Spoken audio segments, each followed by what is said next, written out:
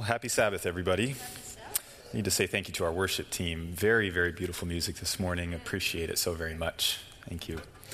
It's nice to see all of you, and glad that you're here to escape the heat, to worship together, to cool down, to have communion.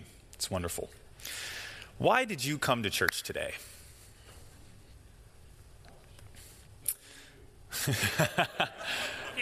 You win.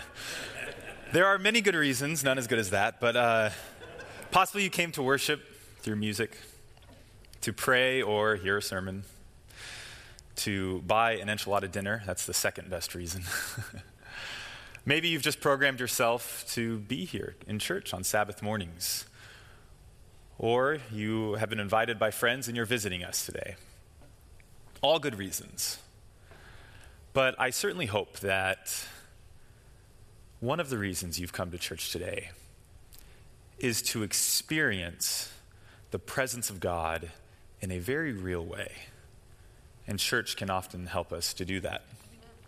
As you likely know, we've been traveling through the book of Psalms recently, a collection of songs and poems from over 2,500 years ago that tell us that following God back then is actually quite similar to following God now. And when we think back to that time period, how did those people experience the presence of God? Well, similarly, there were many good ways. Prayer, of course, and singing. Eating was often a spiritual experience in ancient Palestine.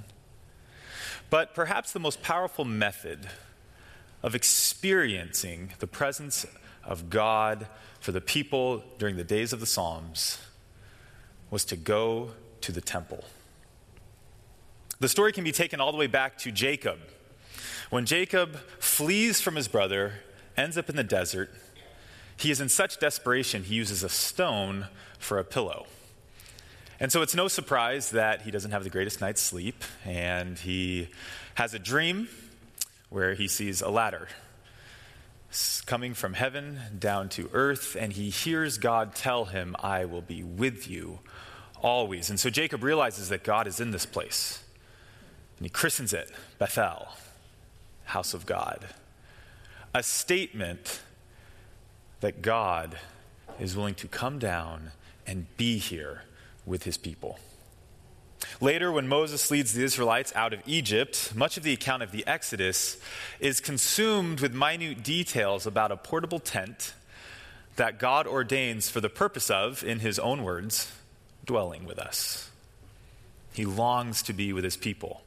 And this portable tent reaches its culmination through Solomon's grand temple in Jerusalem, the center of the world, Mount Zion, the intersection between heaven and earth, where God bridges the gap so that again, he can be with us. And this temple became the center of life for the Jewish people.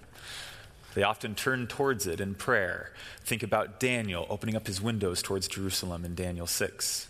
Daily, they go to the courtyard to offer their sacrifices, to receive forgiveness and be directed towards the mercies of God. Priests would go into the holy place to conduct rituals that would honor God.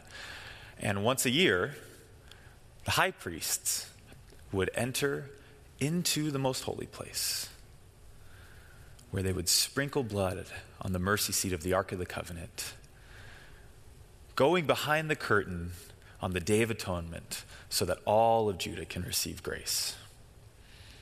Now, 3 times a year, they would take pilgrimages to the temple: Passover, Pentecost, and the Feast of Tabernacles. And these were joyous festivals. And when they would make this pilgrimage, they were not simply going up to a beautiful place of worship. The Jewish people were going to heaven, where God resided. Now, the first temple was built by Solomon, stood for over 300 years before it was destroyed in 586 BC by the Babylonians. You can read about the heartbreak and devastation this causes them in Jeremiah and in Lamentations. You can imagine how heartbreaking it was to see the home of God be destroyed. But eventually the Jews are taken out of exile, brought back home, and they rebuild the temple. And the second temple takes nearly 50 years to build, and the complex in total covers over 30 acres, becomes one of the ancient wonders of the world, and once again, God and his presence can be found atop Mount Zion, and so can God's people. And in the short time we have today, we will be looking together at Psalm 84, an account of experiencing God's presence atop that mountain. And as we do that, I would like to say that if this series through the Psalms has led you to read more of the Psalms than before, then it has likely led to moments where you didn't understand all of what you were reading. Sometimes maybe you didn't understand it at all. And I just want to say loud and clear, that is okay. I feel like we've entered into an era where it's seen as a sign of weakness to say about anything, I don't understand. When in fact, that's often a sign of strength. It takes a certain amount of wisdom to admit one's own inability to understand something. And especially when it comes to Scripture, we shouldn't expect to immediately understand every line perfectly. Instead, we just give it our best. We read it in the entire context, we pray, we maybe ask a friend's perspective, and we keep reading. There are many portions of the Psalms I don't totally grasp. I just try my best. And so don't be discouraged if, whether it be through the Psalms or any other part of Scripture, you don't fully understand something. Don't let that stop you from continuing to read this book. And remember that saying, I don't really get it, can sometimes be the wisest words we can speak. Now, that being said, let me perfectly explain Psalm 84 to you, okay? I'm kidding, of course. Psalm 84. Now, this has a very clear setting for us. This psalm takes place in the context of a journey to the temple. And you can imagine the writer with a backpack on, a chair in his hand, binoculars around his neck, gladly leading the way to the holy city. Perhaps he sings a song about marching to Zion, whatever a song like that would sound like. And when his kids ask how much longer, he turns around gladly and he says, well, just about 3 more Sabbath days journey and we'll be there. The psalm is easily broken down into 3 beatitudes or blessings. The first one is in verse 4, but it concludes what is in verse 3. So it reads like this: How lovely is your dwelling place, or tabernacle, Lord Almighty. My soul yearns, even faints, for the courts of the Lord. My heart and my flesh cry out for the living God. Even the sparrow has found a home, and the swallow a nest for herself, where she may have her young. A place near your altar, Lord Almighty, my King and my God. Blessed are those who dwell in your house. They are ever praising you. So the first blessing goes to those who make the journey. Those who desire God, those who long to experience his presence. And when I read that, I'm reminded of the words that Jeremiah wrote down for God when God says, you will seek me and find me when you search for me with all your heart. Or the words of the Apostle James that he penned many years after that when he writes, if you draw near to God, he will draw near to you. And seeking the divine in the midst of the domestic can be challenging at times. There's no shame in admitting that. But it does bring us joy. And even joy to the smallest sparrow who we know God has his eye upon. Man, I wish we had a song about that too, right? The first blessing concludes its passage there, but the second blessing in Psalm 84 begins it. It says, blessed are those whose strength is in you, whose hearts are set on pilgrimage. As they pass through the valley of Baca, they make it a place of springs. The autumn rains also cover it with pools. They go from strength to strength till each appears before God in Zion. Blessed are those whose strength is in you. So as our writer marches on with their beach chair and binoculars, there is another family who stumbles along towards the same destination. They pass through the valley of Baca, likely not a literal place, a figurative one that is translated as valley of weeping. Those seeking God's presence may very well be doing so while also facing incredible difficulties in their lives. Stress, confusion, loss, heartache.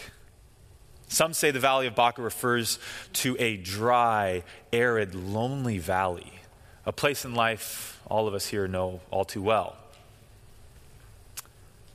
And yet, the writer says that even in the midst of this dry valley, even in the midst of a moment when God doesn't seem quite as close, even in the midst of a moment when the word isn't as alive as before, even in the midst of a moment where even praying seems like a near possibility, even when life has reached that dry valley, that we can experience joyful expectation at the same time as we travel to be in the presence of a God who can take that dry valley and bring down rain.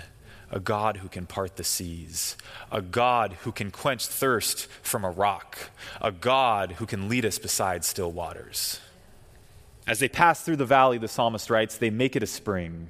The autumn rain covers it with pools. And so pilgrims journeying to the temple are not spared of hardship.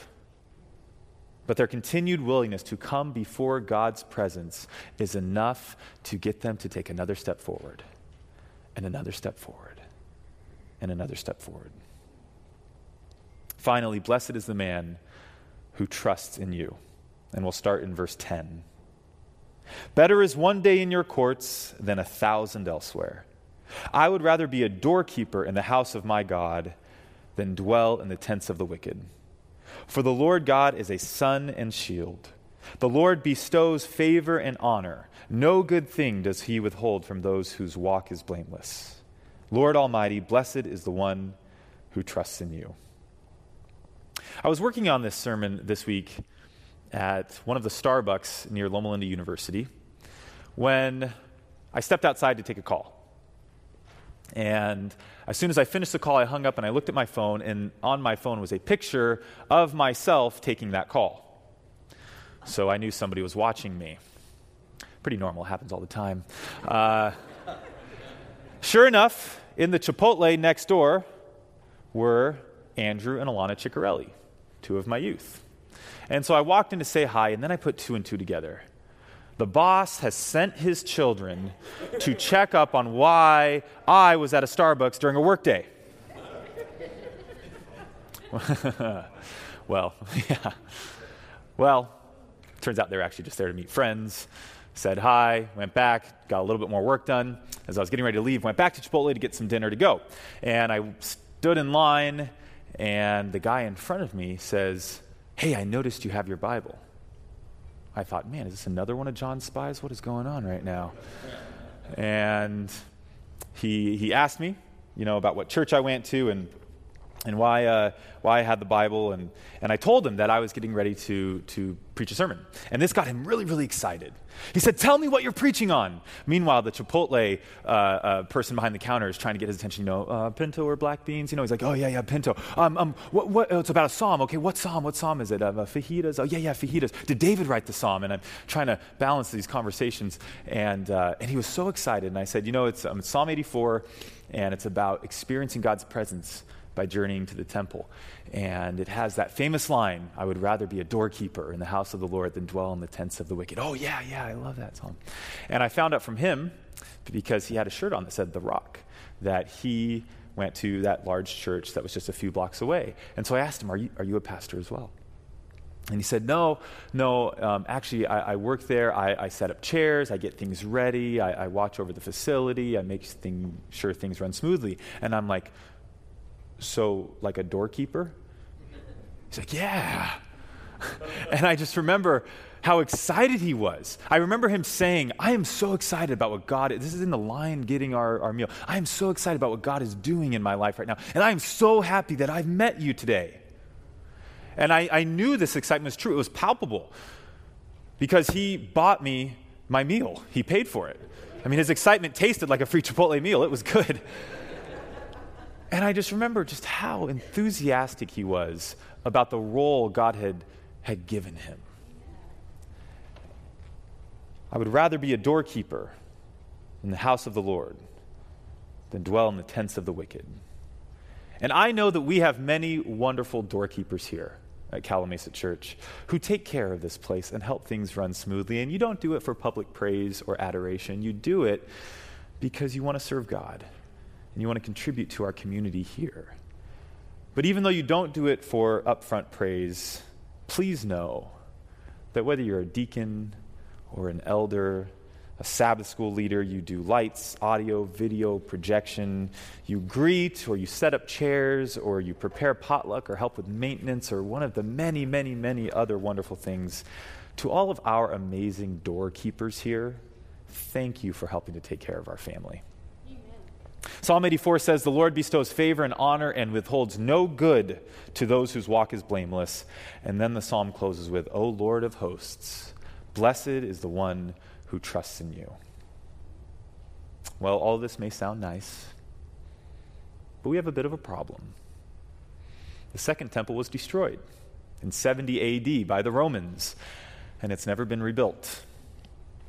So no temple for us. That's unfortunate, right? Let's finish up by going to John chapter 2. And as we flip to John 2, let's set the scene.